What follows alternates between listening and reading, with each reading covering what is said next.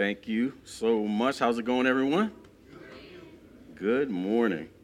Well, my name is Chris Britton, and it's always a pleasure to get the opportunity to just break open God's Word. And I'm excited because it's week 2 of our exciting series, Topographical. All right, Topographical.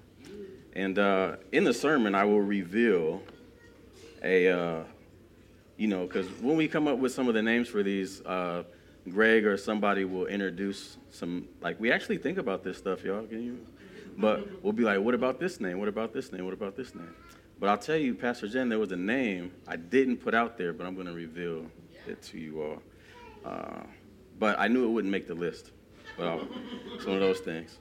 But this series is all about exploring some of the fascinating places that are mentioned in the Bible.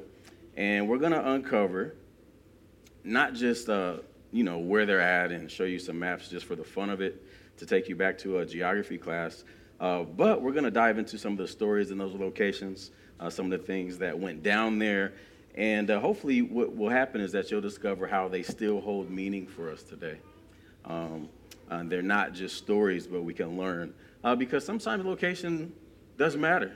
Location matters when you respond to some things. There's in my classroom, a lot of times, I work at an alternative school with students, and a lot of students don't just wake up and say, I want to go to an alternative school one day. So in the classroom at the beginning of the school year, I'm like, yo, we don't have to front. You're at this location for a reason, but I'm not going to beat your head over every single day.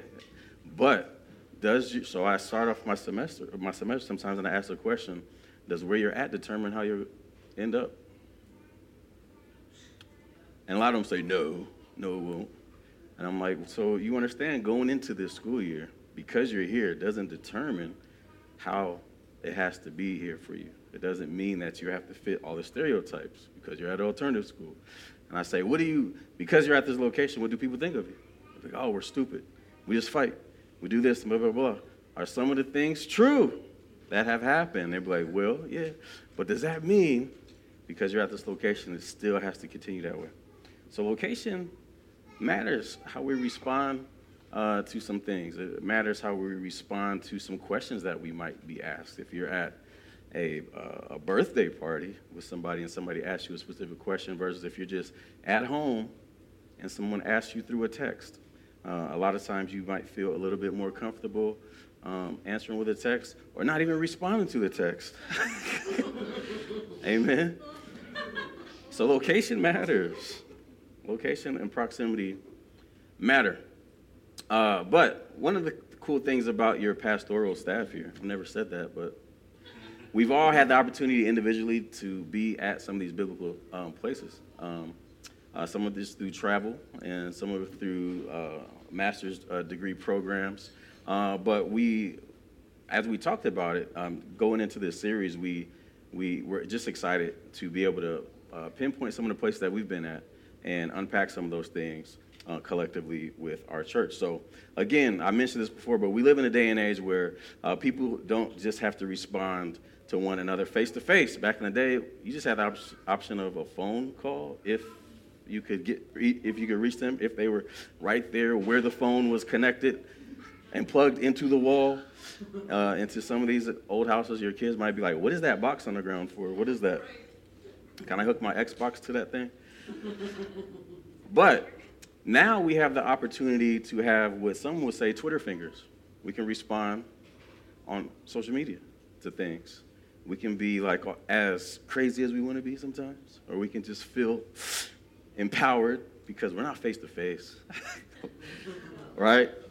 But because of that, there's some funny things that happen sometimes. There's companies that get involved in some of this online bickering, like Burger King versus McDonald's. At one time, Burger King tweeted, "We flame grill our burgers. Can't beat that smoky taste." McDonald's response, "Our burgers speak for themselves. No flame grilling necessary." I don't know about that comeback, but that was their clapback. Tesla and Porsche. Tesla said electric cars are the future. Get on board. Porsche response, "We've been going fast for decades, electrifying the present." classy comeback. Some of y'all will appreciate this one. Taco Bell had some beef, no pun intended, with Chipotle. Taco Bell was feeling feisty one day to start it off. We've got the crunchiest tacos in town. You can't resist. Chipotle, we are all about fresh ingredients and real flavors. No compromises. Or I would have put no porta potties needed, to get our stuff. But I know some people I really like Taco Bell. But in life, right, sometimes we do not have that luxury to respond in that way. We might be faced with things that we have to face head on. And we don't have time to think of a clever tweet. We won't have time to think of and edit to our liking. Because now we could sit on it for a whole day and come back to it and be like, yeah, it's time to post it now. But what happens in life when you have these circumstances that are difficult, that you have to make quick decisions? And where you're at in proximity to the people and the people that are around you. Sometimes you feel like who wants to be a millionaire when you're just like, can I make a phone call real quick? You want to tap into some lifelines, but what if you just have to make a decision that is big? Well, today we're going to focus on two places. And anybody ever heard of a guy named David in the Bible? Yep, sweetie, yep. She's like, yeah, that's my boy. But we're going to focus on two places where David, he kind of had to make some quick decisions about what he was going to do. And the first one is very familiar. The second one sometimes not so much familiar. But the first one, there's tons of coloring books and messages about all this stuff and all the, facing your giants. Plenty of things like that. That's the title of my message. No, it's not. I would never do that. But David was a young lad, and as he was a young budding leader, he made a quick enemy of King Saul. King Saul did not enjoy David, and we're going to talk about what that led to and the showdown at a place called the En Gedi. Can y'all say En Gedi? En Gedi. It's just fun to say. You guys should. But the first place that we'll go to, we'll start the first slide, please. Boom, boom. We are here. But so Israel, right at the tip of that red arrow, there's a lot of action that took place in that little small slice of pizza. A lot of stuff that we read about, things of that nature, went down there. And that's where we'll find, David, young David, being obedient to his father. And his brothers were at war with King Saul. And there was some drama going down. And David happened to be kind of just delivering his brothers some food. And he made a decision to get with the business that day.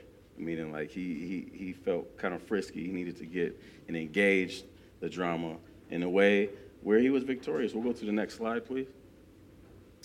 And I know we got kids in the building, so we just put a sad face right there.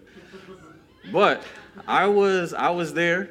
I'm not holding what young David was holding. I just hold my bottle of water, which is very important when you're out there. But you can't really see it. But we, on one of the first days when my cohort for the master's program, we hiked up. This doesn't look like I'm tired at all. But I really was rejoicing that I had water left for the way down. And it was our first day, and we went on this hike. And when you're on one of these kind of excursions, you're trying to soak up everything that you can. And I called my professor at the time, I call him Indiana Jones, because he was so excited to show us everything, which was cool.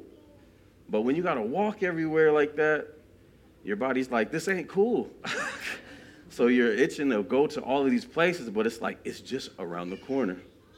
If people say it's just around the corner, it's not really around the corner.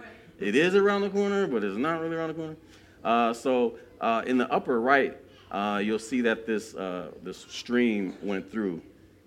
And the stream went through, and there was this valley there. Later on, actually, when we were up there, They had discovered some ruins of a little place that David had built later on in his life when he was king that would have overlooked this battleground where he was victorious. You know, when you're a king, you can do some things like that. Can have a place where it's a reminder of the good things that had happened in his life. So anyway, there's this valley that this big showdown had took place. And we'll go to the next slide, please. And I actually took these photos. I didn't know what I was doing, and my camera was like overheating like crazy. So I just was trying to take some pictures. But where that big stone is, it was very dry there. But that was the stream that ran through where David would have been able to go down and take some of those rocks. I smuggled some rocks home too. But shh. But as you hear the story sometimes, you hear about King Saul's army hiding.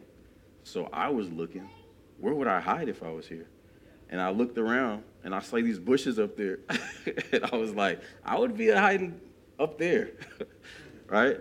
Or it's kind of like a bowl, if you will. So you could definitely, the pictures doesn't give the size of the shrubs and stuff, but you could see some foot trails up there where it would have been a group of people that would have been able to hide that way.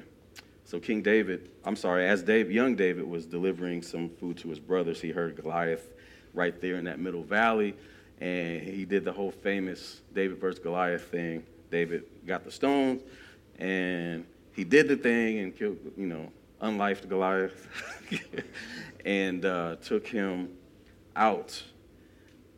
Now, as a result of that, you would think that the king would be happy.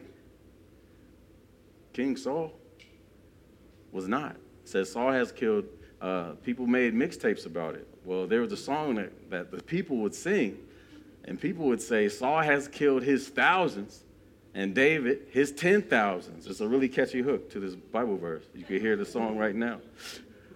Saul has killed his thousands, and David his 10,000s. And the scriptures say in 1 Samuel 18, 7-8, this made Saul very angry.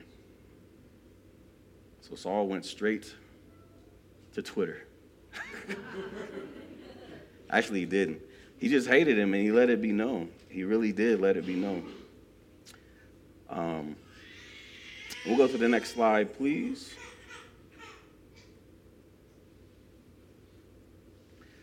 And if you can look up there, you see, and this isn't how I can say, like, I was really there just because my picture is on there, but I put, you're like, oh, you were there, huh?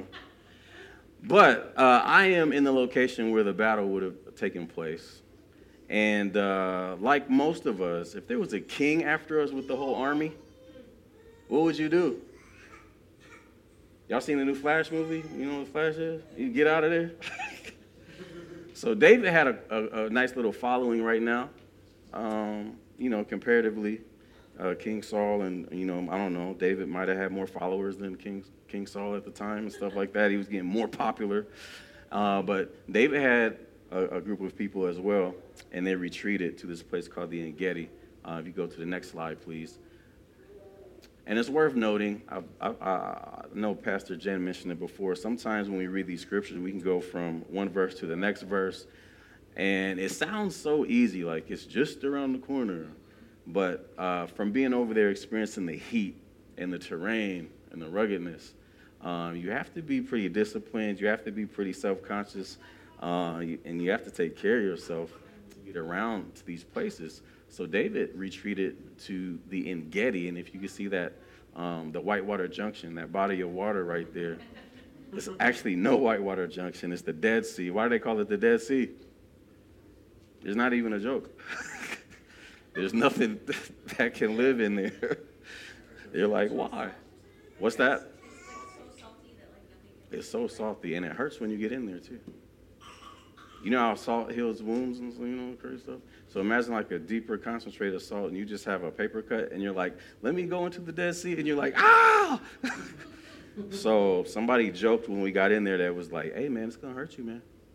Any kind of open thing that you got, and I'm like, man, I don't got nothing. And you go in there, and you find out. Your body's like, here, and then other places. But because of the salty concentration, it kind of just lifts you up. Somebody said, hey, man, just let it be a lazy boy, and it'll recline you. And I did it, and you're just like, this is so cool. But then when your head gets back, you automatically want to, and then it gets in your eye. That's a whole nother sermon right there. So we had someone that, there's always some people that just, for whatever reason, they don't want to listen to the locals. And they was trying to, like, kind of splashy swim, and they couldn't really swim. And they didn't really want to do the lazy boy recliner thing, and they tried to fight it and turn, and then their head went in to the thing, and some of the locals just backed away. Later on, I said, why you back away? He was like, cuz all that stuff was going to get in our face. We wasn't even going to be able to see and help her. So I went in, because I grew up off Baywatch, and the Dead Sea edition. But the Dead Sea, there was a person that wrote about that area and that region in the En-Gedi. And this is what they had to say about it. There's a blogger named Wayne Stiles. He said, ancient travelers who made their way along the shores of the Dead Sea would no doubt shake their heads when they saw it, because most likely they'd ask, how could so much water stand in such a barren place and none of it be drinkable? Before the obliteration of Sodom and Gomorrah, the Jordan Valley looked like the garden of the Lord, says Genesis 13:10. But afterwards, even the many springs that bubbled beside the Dead Sea tasted too salty to swallow. The plentiful waters gave nothing in the way of sustenance. They only offered a spiritual prompt of the need to take God seriously. And against this kind of depressing backdrop of death and desperation flows the En-Gedi. The En-Gedi is over there. And in all honesty, like, exaggeration fails to describe the relief, if you're in that place, the relief that the En-Gedi would have given to the weary traveler. And even today, the oasis offers refreshment for the locals and tourists like us. I had a video to show. It wasn't happy with me. But you can go to the next slide, please. So a big question is, why did David go from a fearless warrior to becoming a professional hide and seek? He was trying not to be found. He was out of there. He was like, I did that thing, but now I'm out of here. Come find me. You know what I mean? So it's kind of funny because you hear about the heroics of David, but this kind of begs a question where we see David and what if retreat is stronger than your gut response? What if everything doesn't get handled in the way where you kill something and say, look? And what if David showed an alternative way to get to a place where he needed to be so he can be refreshed, figure things out before he tried to respond to this situation? And he actually let the situation come to him. But as we were tourists, and you can go to the next slide, please. As tourists on this, this is a picture that I took because the En-Gedi was not on our trip plan. And I want to be honest with you, and the video would have showed this. Kind of glad it didn't work in a way. It's very revealing because I was upset when I was taking the video. We had just spent time at the Dead Sea, and we was out there, and really the rule of thumb was we're going to get up very early, we'll go on our bus, and we had to be very, just like when he opens the bus doors, said, let's go, let's get to the place, do what we got to do. And after like noon, you want to eat and go to and just chill for the rest of the time, and we'll talk about it, we'll do our homework and stuff like that. But we didn't want to be out there at 1 o'clock or 2 or 3. So it was about that time. And Indiana Jones, he said, oh, I know this isn't on there, but how many of you want to go to the En-Gedi? And I was just like, man, my Bible knowledge was like, I don't even know where that's at, bro. Like, let's keep going. And there was people that were like, oh, the En-Gedi. And he called the audible. And he said, hey. He was talking to the bus driver. And then I realized that we're pulling into the En-Gedi. So he says, hey, if you guys don't want to go, it's around the corner. We're going to go see this waterfall. It's around the corner. It's about a 30-minute walk, just 30 minutes walk. So I'm not very good at math, but I was like, dang, 30 that way and then 30 back. Then I know we're going to stay there and probably do a Bible study and pray or something. And then we got to do that. So I'm factoring like 30, 30, 30. Woo, hour and a half out there with me. I'm like, I'm cool. I'm staying on here. And I was trying to be like a leader to see if people would follow. People didn't follow Chris Britton that day. They followed Indiana Jones. So I'm on the bus. Somebody said, hey, you coming, man? And I was like, all right, let me go out here with my bad attitude. So I grabbed my camera, and I'm in the back, and I'm just taking the pictures. So I'm taking the pictures because I'm kind of mad. And my group was way up there. They was just leaving me. And I'm like, they don't even care. I'm out here. Something could happen to me. I'm tired. And then my camera was like overheating. I never knew it even had the words on the screen like that. It just was hot. It was like going off. So I tucked it under my arm, and I'm just like, then sometimes you go and you get to that point of no return where it's like, I don't know where I'm at. If I turn around, I don't even know if the bus is still there. So I got to catch these fools going up this thing. And every time we just kept going up. And I turn around the corner, they're going up, and I'm running out of water. When people say waterfall, you can go to the next slide, please. People say waterfall, and it doesn't do no justice, but just sometimes to look at these. But in this picture, I like it the most because it can kind of show you some of the depths of where we were going to a little bit as you look at the pictures. So our tour bus went in that big circle was like, they make some things touristy. They had a snack shop right down there, but then it says, like, you're kind of on your own when you start walking after this gate. And in there, all these little twists and turns until you end up in where that red circle is at. You go to the next slide, please. Now, in the video, you hear me saying, like, why do we keep passing these little waterfalls? Why? I was like, man, it seemed like he was going to take us swimming at first because I'm like, I could hear water. And every time I would turn the corner, I'd hear water, I'd be excited. But there'd be tourists and kids playing in there happy, and then I would look up, and Indiana Jones is still walking higher. And I'm like, what? So we keep going up and up and up. And so the picture on the top left is like, these little kids was having so much fun. And I just wanted to be like, hey, y'all, like, let me come down there and just hang out with y'all. But they kept going until that picture right under the scripture, 1 Samuel 23:29 says, David hid in the cave at the En-Gedi when running from Saul. So I'm going up. I finally catch up to one of the professors that was towards the back. He asked me if I was okay. I think I lied and said, yeah, I'm good. But this fresh mist was blowing. And I'm like, man, what's around this corner, man? And he was like, this is where we're trying to take you guys. And it was like a Disney movie when I turned the corner. I literally felt like the birds were singing to me. Everything was so beautiful. There was birds flying in and out of the cave, and there was kids playing in this big mist that just filled this whole place. You were like in this refreshing place. And along the sides of it, under the waterfalls, you see little divots. And I was like, I'm not going in there, but this is cool because I could see how David obviously would have tried to follow this water flow because that's the only thing that was giving life out there. And over, if you've seen the video, I say it too much, but at that location, it makes sense. I kept saying like, oh, I need this living water, the living water. I understand why. If Jesus said, I have this living water, water really meant something. It was life. It gave life. My head was throbbing when I got up there. And there was a video that I put in there, and they have this waterfall. There's some, and then they have this chain. As I think it says, don't cross this line. I couldn't read it, though.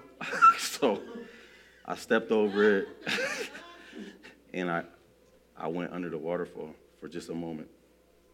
And I'm not making this up just for today, just because we in church or nothing. But after about 10 minutes, my headache went away. I felt totally refreshed. I was soaking wet and dry by the time I got back to the bus. However, on the way down, I experienced this peace. Like, all this grumbling I did up here, and I felt like I was on this journey where David, reached this place where he spent some time with God there. He was refreshed. So when King Saul picked up the GPS and found out where he was and sent people, and we'll go to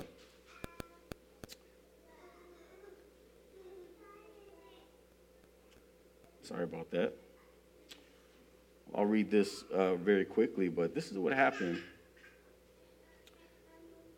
David gets into this situation that's kind of goofy, but check this out. It says, when Saul returned from following the Philistines, he was told, behold, David is in the wilderness of the En-Gedi. Somebody dropped his location. Saul took 3,000 chosen men out of all of Israel to go seek David. Saul didn't like them. If somebody say 3,000 people for you, Chris, you're a bad man. 3,000? 3,000 people. It says, now David and his men were sitting in the innermost parts of the cave. And the men of David said to him, here is the day of which the Lord said to you, behold, I will give your enemy into your hand, and you shall do to him as it shall seem good to you. Then David arose, and I'll skip the little part. Well, King Saul goes into one of the caves. They ended up going up there, and I'm guessing, and when you go there and you look at all the vegetation, you look at all the green, there's a path of water, you're going to know. People are like, how do they know David was up there? David's going to be where the water's at. So they're figuring that David's not going to be out at the Dead Sea. We're going to keep following this thing up until we find him. So funny thing that happens is King Saul and his men, they go up there, and then King Saul needs a porta potty. He had Taco Bell or something. But King Saul goes into the cave that David and his boys were hiding at, and the Bible cutely says to relieve himself.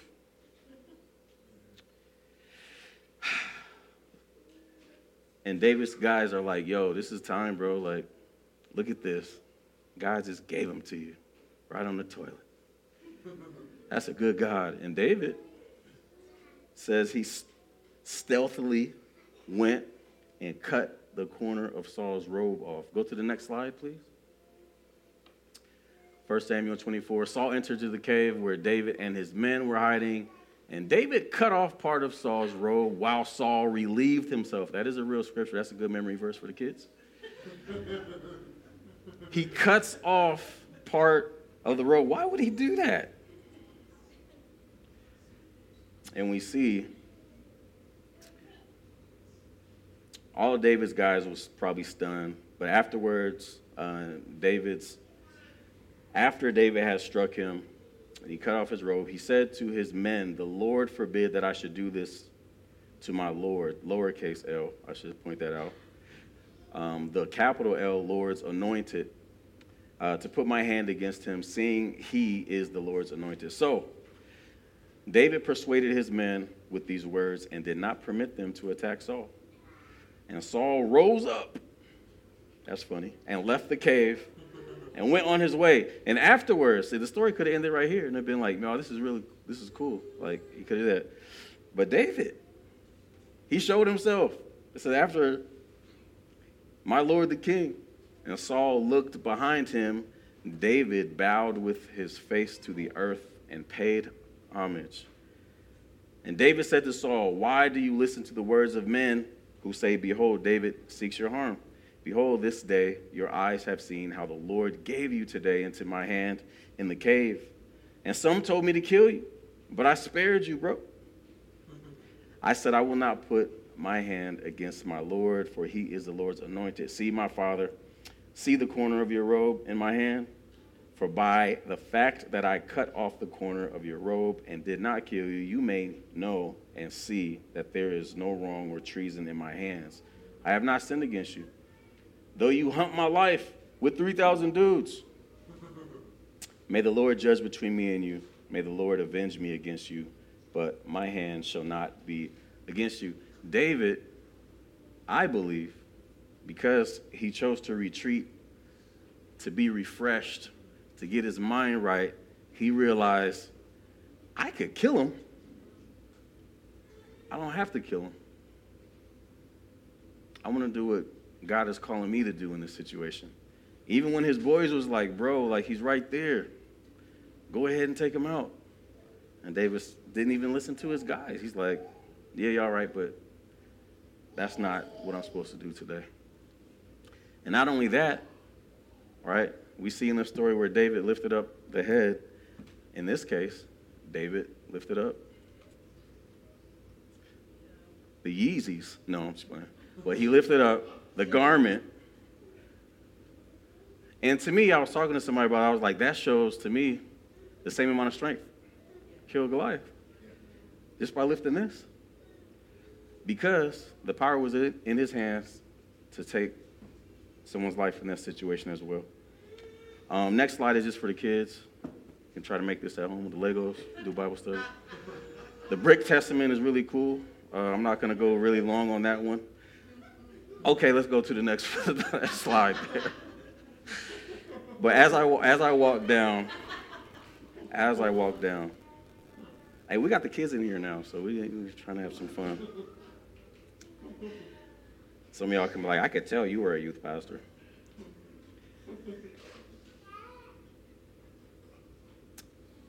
At the end of the day, I think that we can learn a lot from this because there's sometimes we need to get to a place or location around people in the presence of God that can help to recharge us, to help to motivate us, to help us to think deeper than that gut response when we face adversities or other things in life that just kind of smack us right in the face.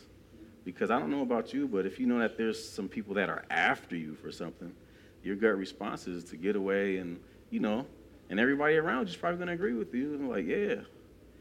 And even in this case, David, I believe, gained a lot of his strength from retreating to this location, the location that gave him time to be refreshed in this kind of an oasis. In this verse, so you can go to the next slide, please. I believe it's the last slide. Is there any more slides? All right. But one thing that, as I walked down to go back to the bus, and I just was kind of rejoicing, I was thinking about when we have time in a location of God's goodness or in a place, wherever that is. I know some people set up places in their homes where they can relax, or some people might have to go to a certain place. I know somebody that used to live in very harsh circumstances, and sometimes the only place that was their oasis was the bathroom. I know it sounds funny, and I'm not trying to actually be funny because that, is a part of the story that happened with Saul relieving himself, but sometimes there was a person that told me sometimes there was things in the house that was so crazy. When I went to the bathroom, that was the only place nobody wanted to mess with me. They'd be like, we're not going in there. And I would sometimes have to pretend like I'm doing something, but I'm not. I'm just getting peace. And when I leave the bathroom, I go back and I could be in a better space. But that's what I believe the fruits of the Spirit. We see that with David in his life as he grew up to be an awesome leader. And David wasn't perfect. We understand that, but neither are we.